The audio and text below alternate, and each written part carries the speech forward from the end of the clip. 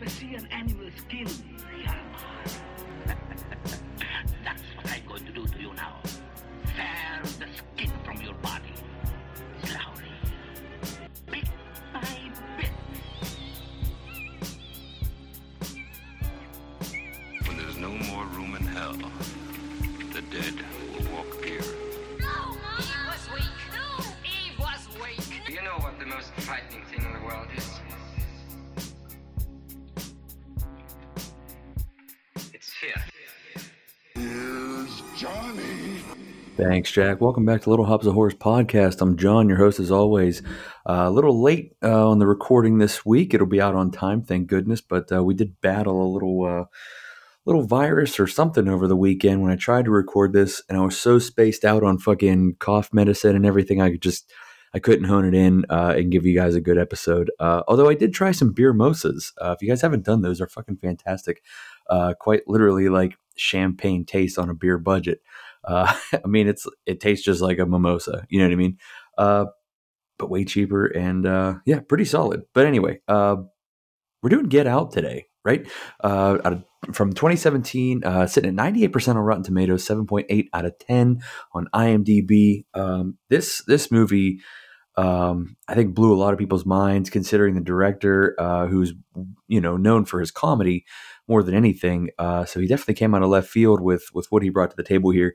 And that's Jordan Peele, obviously, who's gone on to do some really cool stuff since then, with Us and Nope. And we're always looking forward to what he's got coming out down the line. Art rating for this movie, 9.5 out of 10.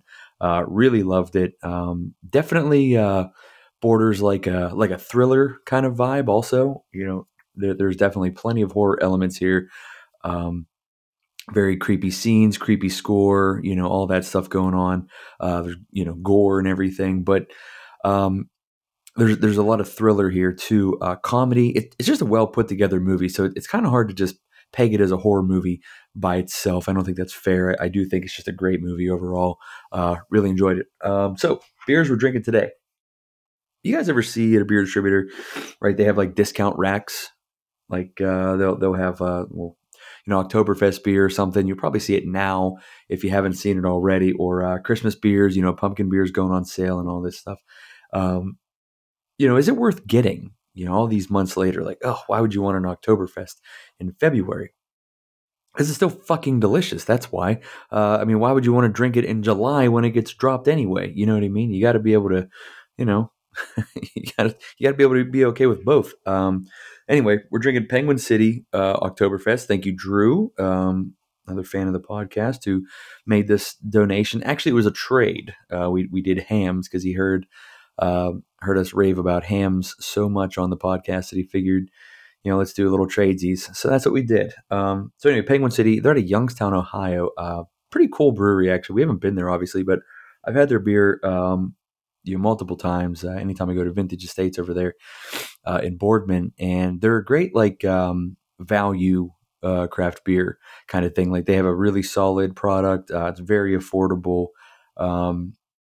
Their stuff's good. So we're doing their Oktoberfest today. It's sitting at 3.56 on Untapped, and it's 5.5%. So nice and easy, laid back beer. Let's get that going while we're doing this. Oh yeah, the sound you came for. All right, you guys can leave now. I'm just kidding. Please don't. Next, we're doing Troegs Mad Elf. Yeah, I finally tracked some down.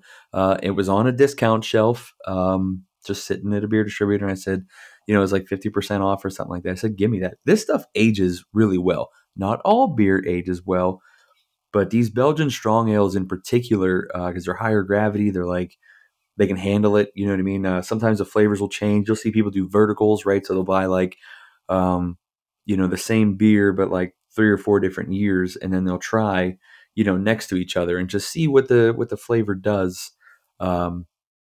How much it changes and everything like that. But this beer, Mad Elf, was so hard to get once upon a time. This was like something beer nerds chased down, and now it just sits on shelves in Pennsylvania and Ohio, and for months. And it's great. It's definitely a solid beer, definitely worth trying. This was one of the beers that when I first had it, I think it was like 2011 or 2012, somewhere back then. 11% beers were not common on the shelf, and that's what this is. Sitting at 11%. It's Belgian strong ale. It's got honeys and cherries and all kinds of crazy stuff in there. Really cool beer. Better when it's cold, obviously, like cold weather. And it's sitting at 3.83 on Untapped. So those are the two beers we're trying today. Obviously, try to get your IPAs as fresh as possible. Always check the canning date on the bottom. That's not a sell-by date like you get with milk. That is a canning date. That's when it was canned. I had to correct somebody in a beer store like a couple months ago. He's like, "Hey man, do you find out all the beer here is expired?" I was like, "What are you talking about?" He's like, "The can, the date on the bottom of the can. It's always, like last month or something like that." He's like, "I can't believe they leave that out here."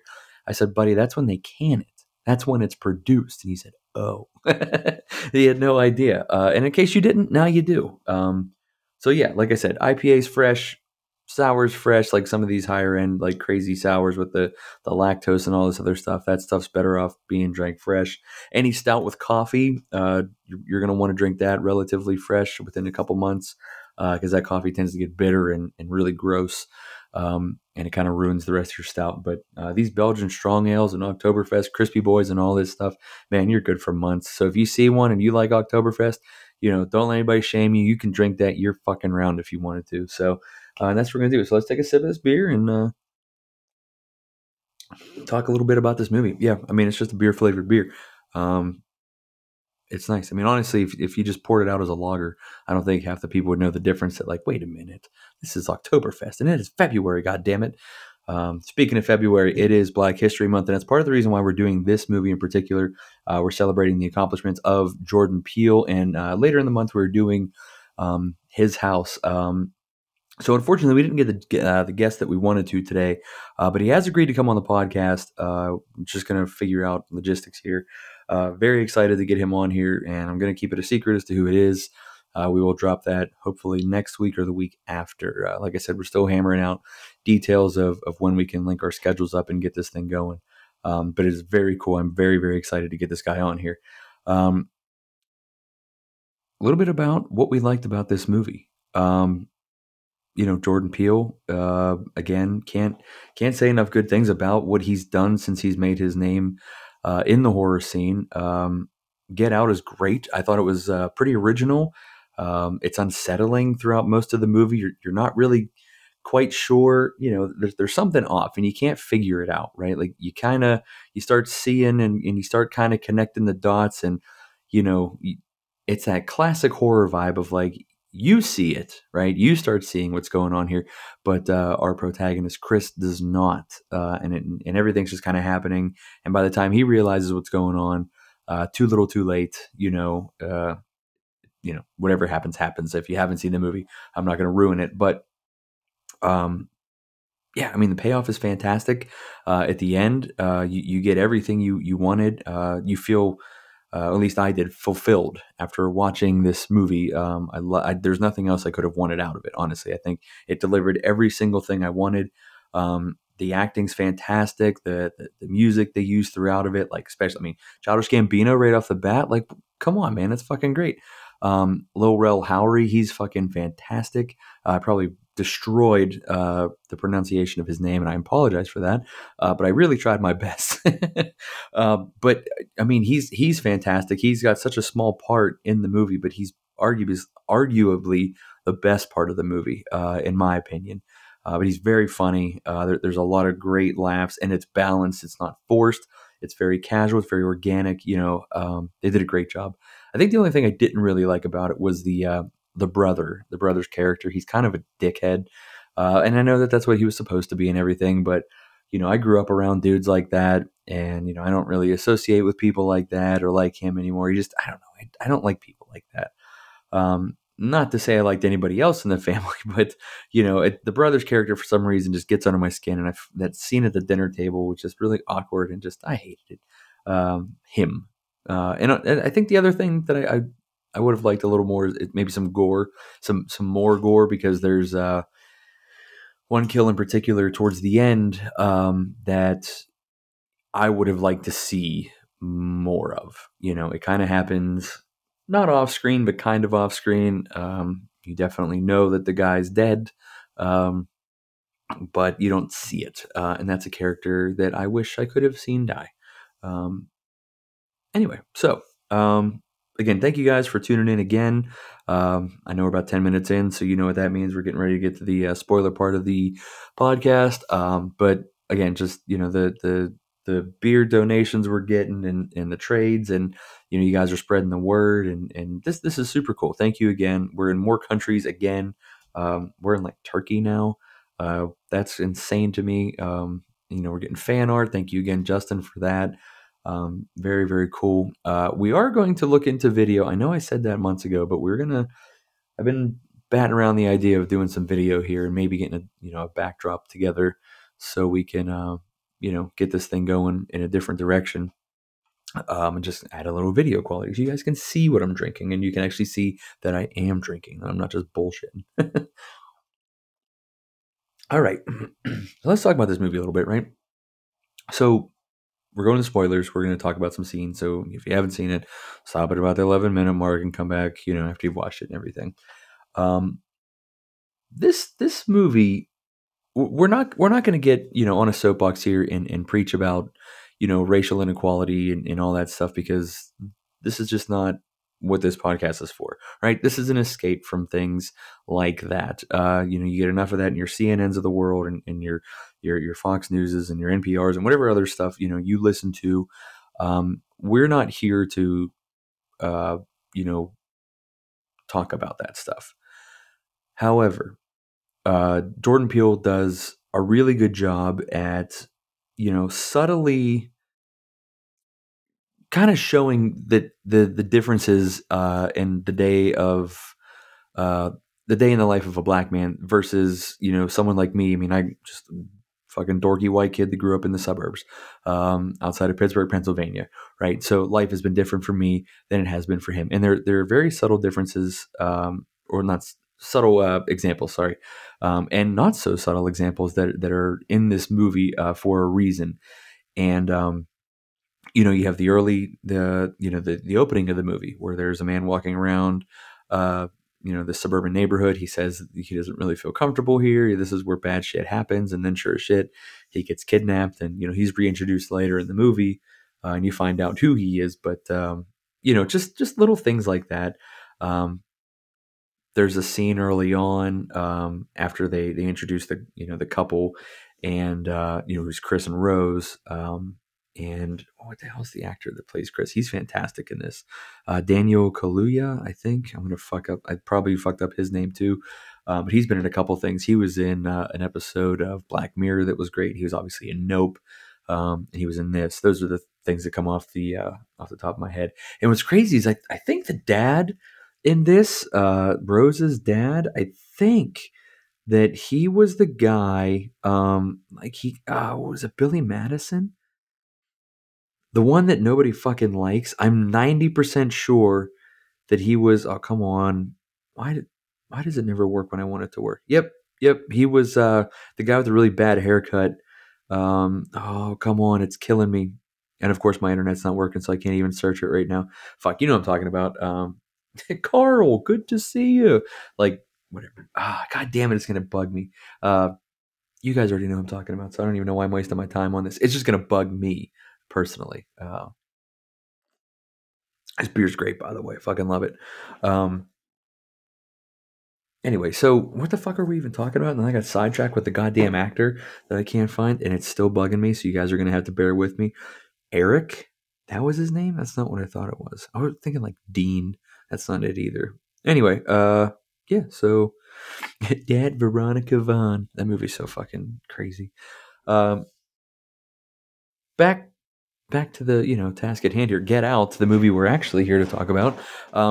Yeah, so like just the early on, concerns from Chris.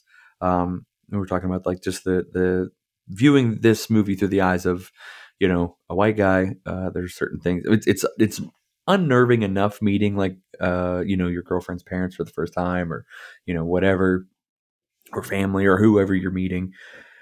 Let alone being a different race. And he brings that to light, do they know? And no, it's not going to be a big deal. Like, my dad voted for Obama. Like, and that's a thing that Jordan Peele just kind of shines the light on, that there's like name drops and everything like that to make it less. In a way, it makes it more cringy, I think. Like, oh man, I met like a black guy one time, so like I'm definitely not racist. Like, that's kind of what it fucking feels like when they're talking about in this movie. And but there's an incident again early on, when they're on their way up to meet the parents, and they get pulled over after they hit a deer, or they don't get pulled over, but a cop shows up and everything, and he asks for his license, and Chris's license. And he hands it over, pretty nonchalantly. And Rose is like, well, what the fuck? Why? He wasn't even driving. And, like, Chris is so used to this being his life. And it's just something that, nobody likes getting pulled over by the cops, but, it's not something that like I have to fear as much, Anyway, so like I said, we're not talking soapbox or, and preaching about this or that or whatever. People are going to think what they're going to think. And in my opinion, is not going to sway you one way or the other. But it's just the way that Jordan Peele brings certain things to light, early on and throughout the movie. It gets progressively more amped up when you find out exactly why he's there. So, they get to the house, they do the weird introduction. It's very cringy and very hard to, just awful interactions. And it's very just, it's bad. It's bad and it's awkward, and nobody wants to do that part. The less, how are we going to say this? The harder you try to make it not awkward, the more awkward you make it. There we go. We got through that one. But while Chris and the dad are talking and getting shown around and everything, he meets the maid. And this is the first sign that you're aware that something is off, right? So you're not quite sure exactly what's going to happen here. And Chris doesn't really know either, but something's off here. Like, she's kind of like spacey, and she's very smiley, and there's something, just off. And then shortly after, they see that there's a groundskeeper outside, caretaker, and another black guy. And he's like, I know what you're thinking, white family, black servants. And he even says servants, which is a weird term to use in that at that time of the movie. Anyway, and he tries to defend it and everything, but still you can kind of see that something's going on here. And then we move into the part where Chris is sitting at the table. He's nervous because he's a smoker, but he's not allowed to smoke because they're not a fan of that. And it's brought to light that Rose's mother is a hypnotist, and she can help him quit smoking. There's an incident with the maid that again is brought to light that something is going on here. It's just not right. Like, she almost kind of gets stuck in this trance, and the mom suggests that maybe she go take a rest. And Georgina, who's the maid, says, okay. But Chris notices this is something else that he notices again, that like, okay, now there's a weird interaction between these two. It's not just that one time. Now, we're on to dinner now. Obviously, Chris shot down the idea of being hypnotized and with the smoking and all that stuff. So the movie's moving along here. You meet the brother. He sucks. He's being a little aggressive. And it's cool having seen this movie multiple times, that when you watch the family's interaction with Jeremy and how he's pressing Chris about his physique and wanting to wrestle him and everything, like it's very weird, right? You don't talk about that stuff the first time you meet somebody. You just don't. But knowing how the movie ends and where it's heading, you can kind of see how the family's concerned that maybe he's going to overplay the hand, right? That he's going to reveal their true intentions with him. And Dad tries to stop it. Chris kind of downplays it and whatever. And Jeremy just keeps pushing. That's the dickhead brother's name. And he just keeps pushing. Eventually, Mom steps in and says, "All right, that's enough." And that's Chris's first impression of this family. Like, I would be not exactly having the best time here, and I'm fairly certain that he makes that clear to his buddy Rod, who is played by Laurel Howery. We mentioned earlier, who's very, very funny. Who actually warned him? Pardon me, I did have to burp there. Relieve myself of my gas from my beer. Which we're going to get into the Madoff here in a second. So I take a couple more sips of this Oktoberfest, and then we'll get moving on the big boy. Rod, who's played by Laurel Howery, mentions like, don't go up to the white people house, don't do that because they turn people into sex slaves. I've seen it all over the TV. And he says, okay, goodbye, like hangs up on him, like it's some kind of like empty fucking, I don't know, conspiracy bullshit. But let's see how the movie goes, and we'll see who the crazy one is. So he has a hard time sleeping that night, and I mean, I've slept in weird houses. I think it's hard for anybody to sleep in someone else's house. But he's thinking about the deer that they hit on the way up and how they just kind of left it on the side of the road to die, which you find out later in the movie, that's how his mom died. She was hit by a car or something and just left to die outside in the cold, and that was it. So he heads outside to, grab a cigarette, kind of clear his head, try to, calm down or whatever. And the creepy atmosphere is like setting in. It's like a big house. It's very quiet, dark, lighting's good. And there's, movement in the background, great music, all that stuff's happening.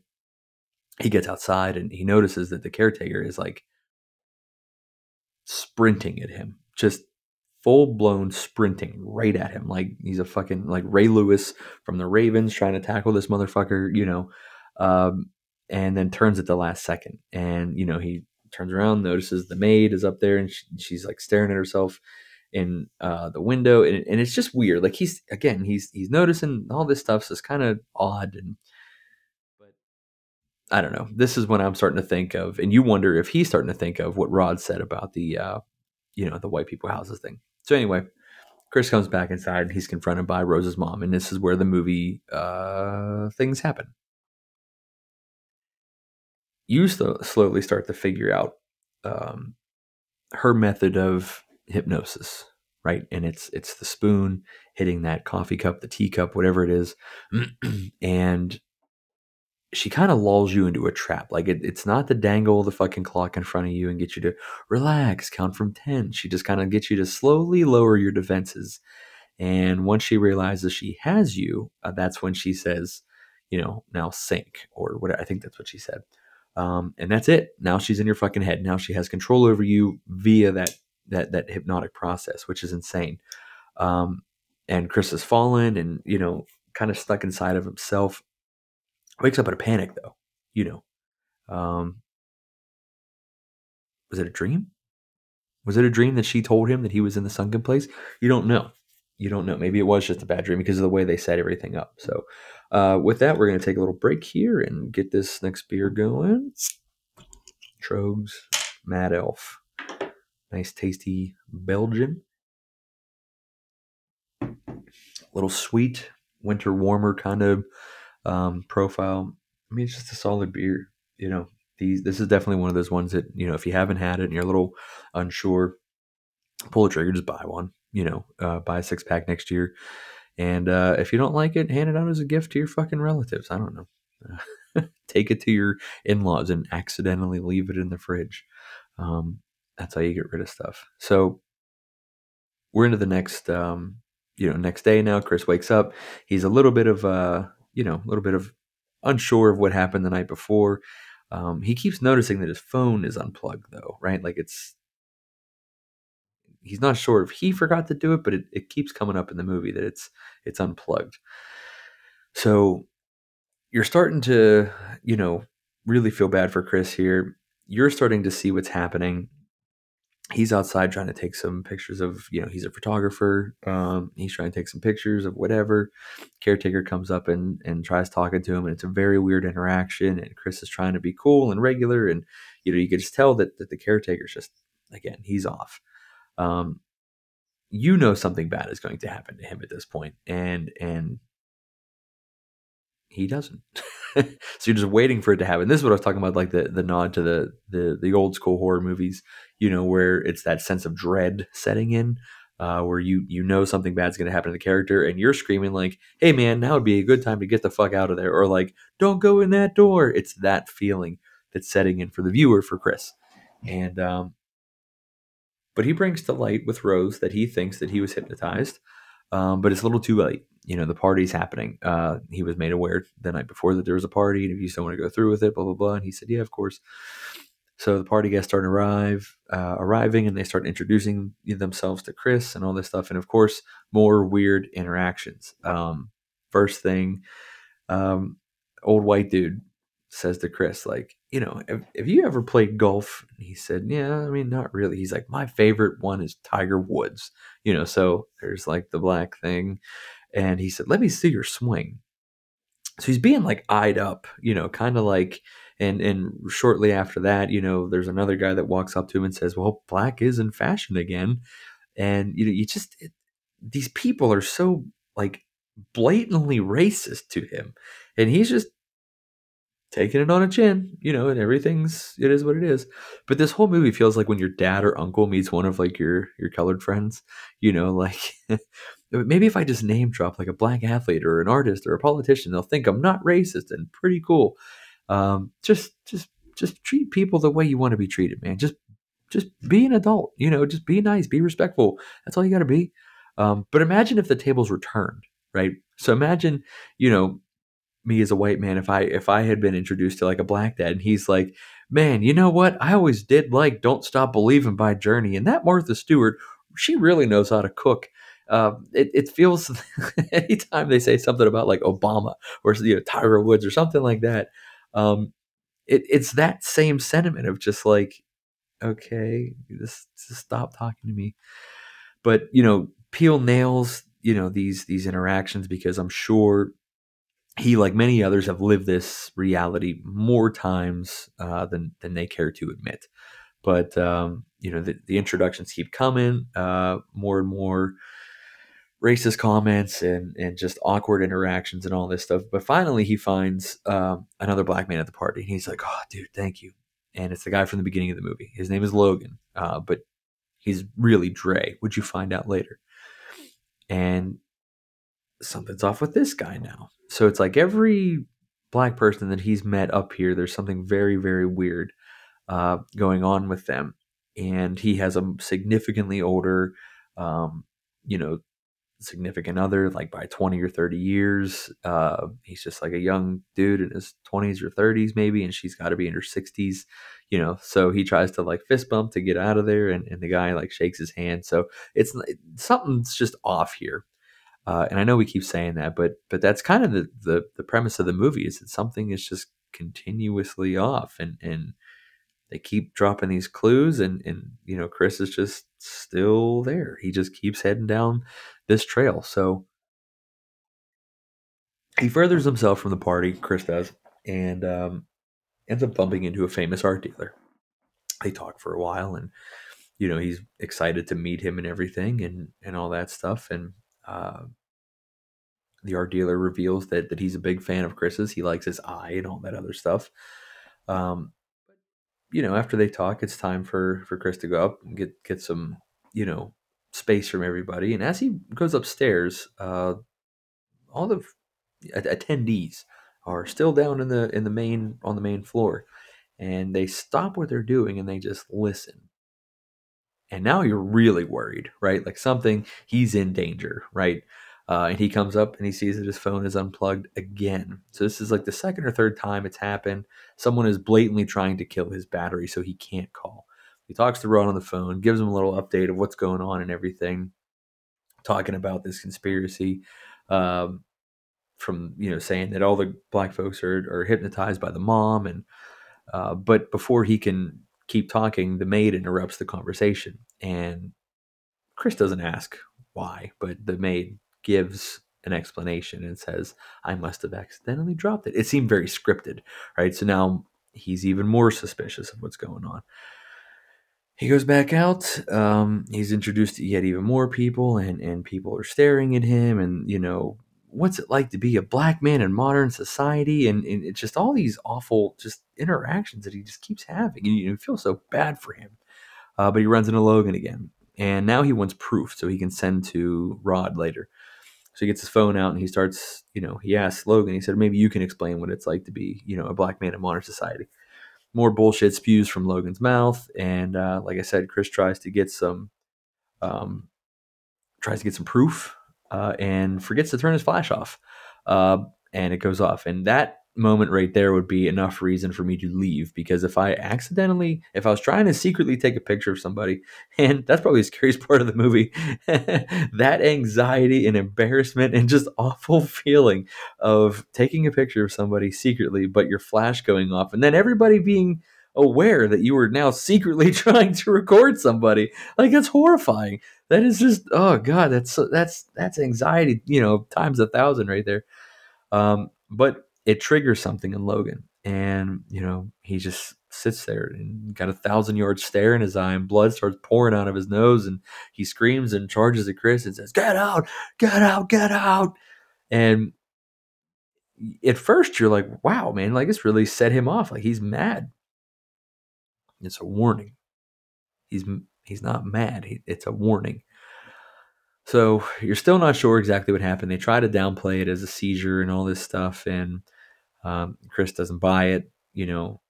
Logan apologizes, and he says, I must retire," and all this other stuff. And so Chris is pretty much done. He talks to Rose. They go on a little walk, and he says, "I think we need to get out of here." He's like, there's something weird going on. I just want to go, like, right now.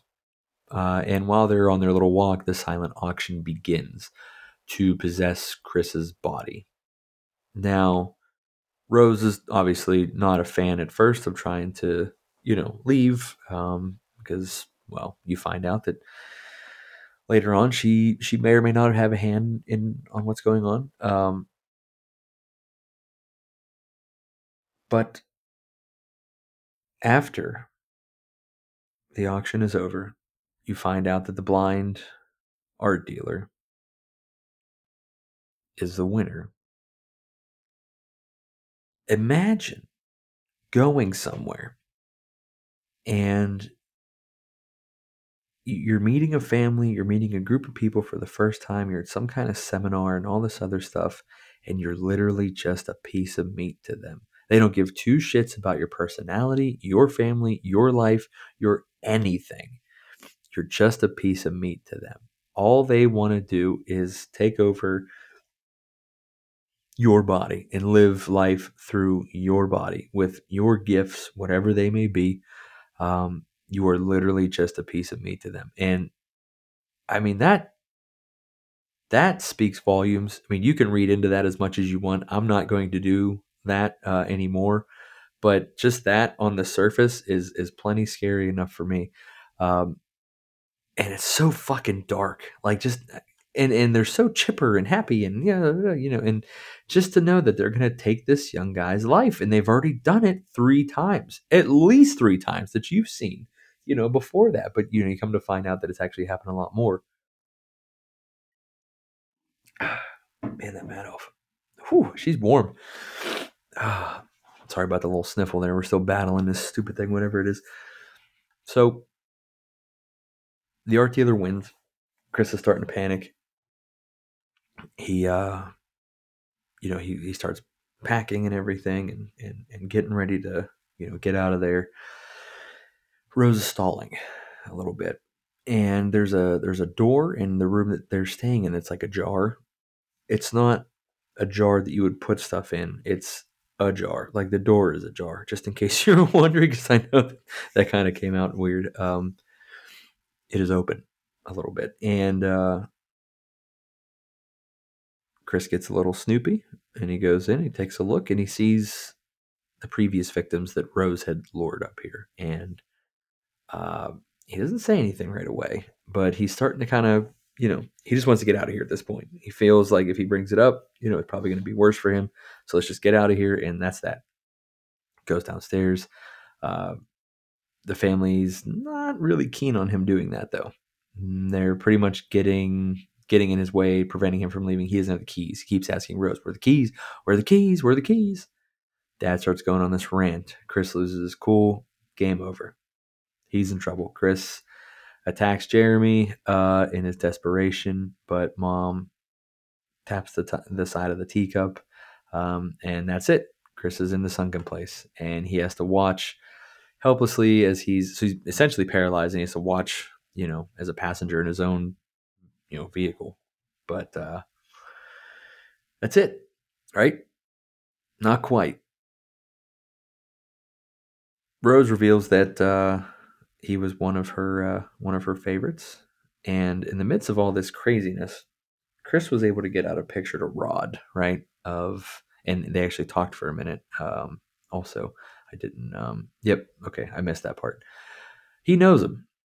Rod knows Logan, who is his real name is Dre. Notices one of the pictures has Rose in it, right? So then he starts his TSA investigation, and this part is fucking fantastic. Not so much for Chris, but Chris wakes up. He's strapped to a chair in front of a TV, and he's shown a video with some insight of what's going to happen to him. And the art dealer comes on and explains what's going to happen, and they keep doing there's a video on like repeat of the tea cup, and so it keeps knocking him out. So he'll wake up and then he gets knocked back out for a while. Chris does. Rod does some investigation. He goes to the cops. This part's actually really funny. He goes to the officer with his half-cracked theory about a white family kidnapping black folks and turning them into sex slaves. And, this sounds pretty crazy. So the officer's kind of having a hard time. I don't know if she's like the chief or whatever. She's a detective or what exactly she is. So she brings in some other officers and makes Rod do the entire thing. And he's very passionate about this pitch. And they all just laugh their asses off at him. And he leaves. So Rod keeps calling and calling and calling, and Rose, answers. And this is when he's starting to really get suspicious of something bad has happened to Chris. I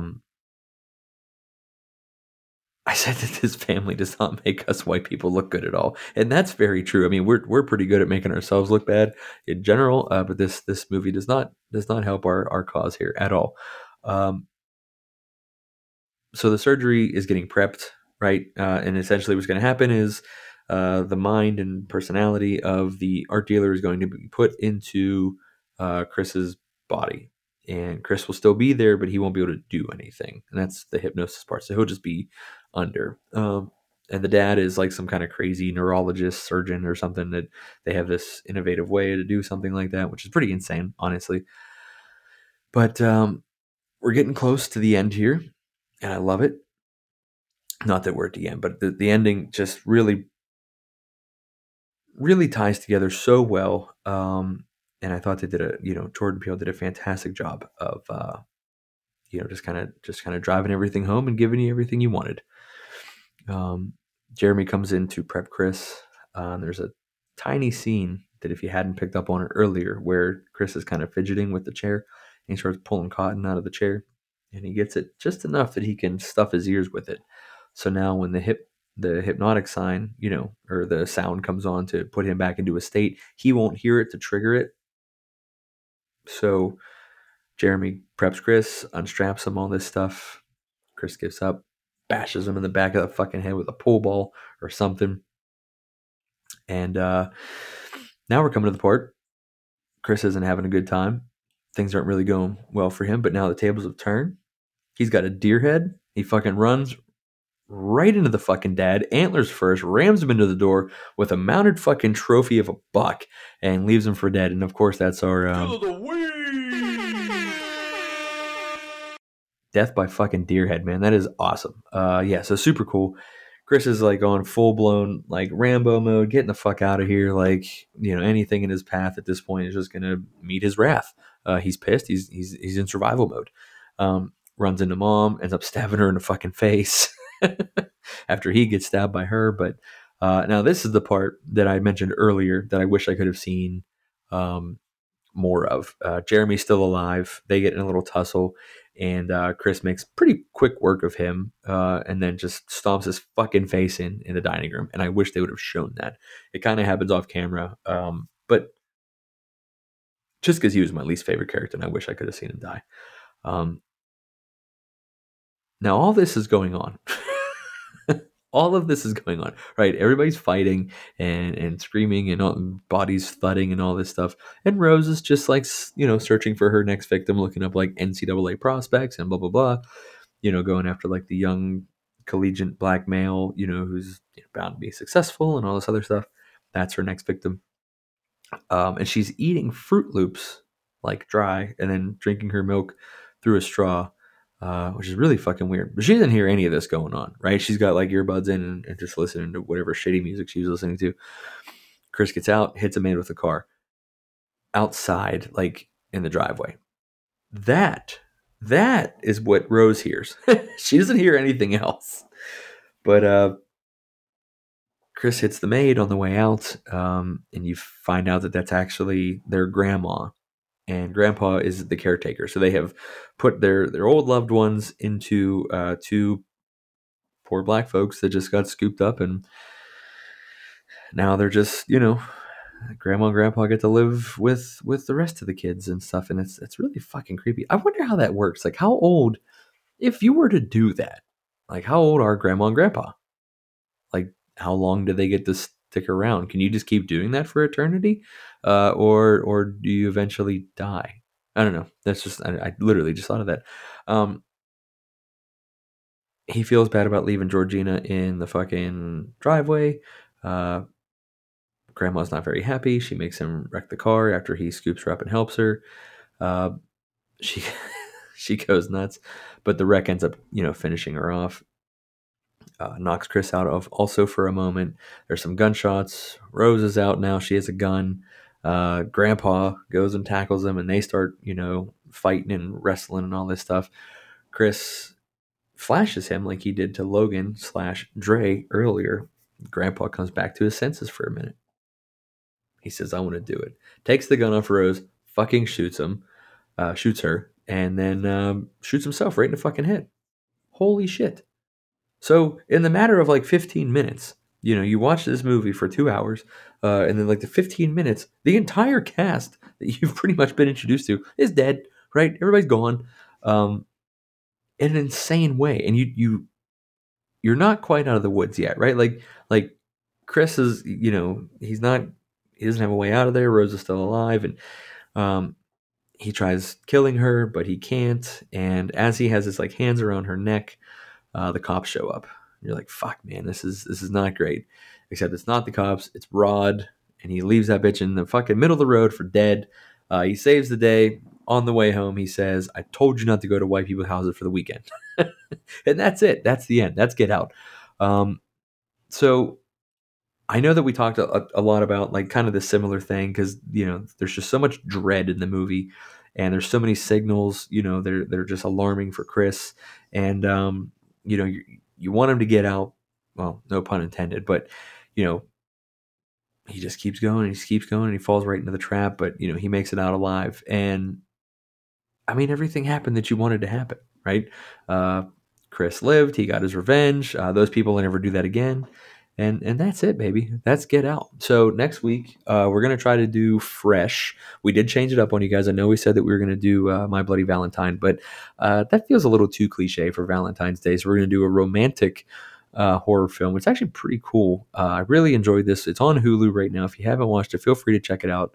It has my favorite mid-century modern home probably that I've ever seen. It's so cool. I want that kitchen so fucking badly. It's just awesome. But we're gonna watch that, and I'm gonna see if my wife can actually sneak on that one for a little bit, and if I can convince her to watch it. It's not scary, but there are some scenes in there that are a little uncomfortable, more on the gory side, and just like the mental aspect of what actually goes on in that movie. It's pretty dark, Hannibal Lecter-esque, if you catch my vibe on that one. After that, we're doing Mandy. Yes, the 2018 psychedelic, fucking crazy Nick Cage at his most Nick Cage. Fucking batshit crazy of a movie. We're going to do that. And it is definitely one of my favorites. I love everything about it. Yeah, that's it. And then we're ending the end of the month with His House on Netflix. And we are going to have 2 special guests, I believe, for that one. And we have something, some fun stuff cooked up for that episode in particular. We're still kind of hashing out the details of, when we're going to record that and all that stuff. But yeah, we're going to do some blind taste tests of some things. It's going to be fun. We're going to have a good time. But yeah, again, thank you guys. I know this is a little one on the longer side here. yeah, trying to get my back in my rhythm after that fucking sickness, because that knocked me on my ass for a little bit. But we're done. Today's episode is over. You can go about your weekend and hopefully have a great one. And we will see you next week for Fresh. Cheers.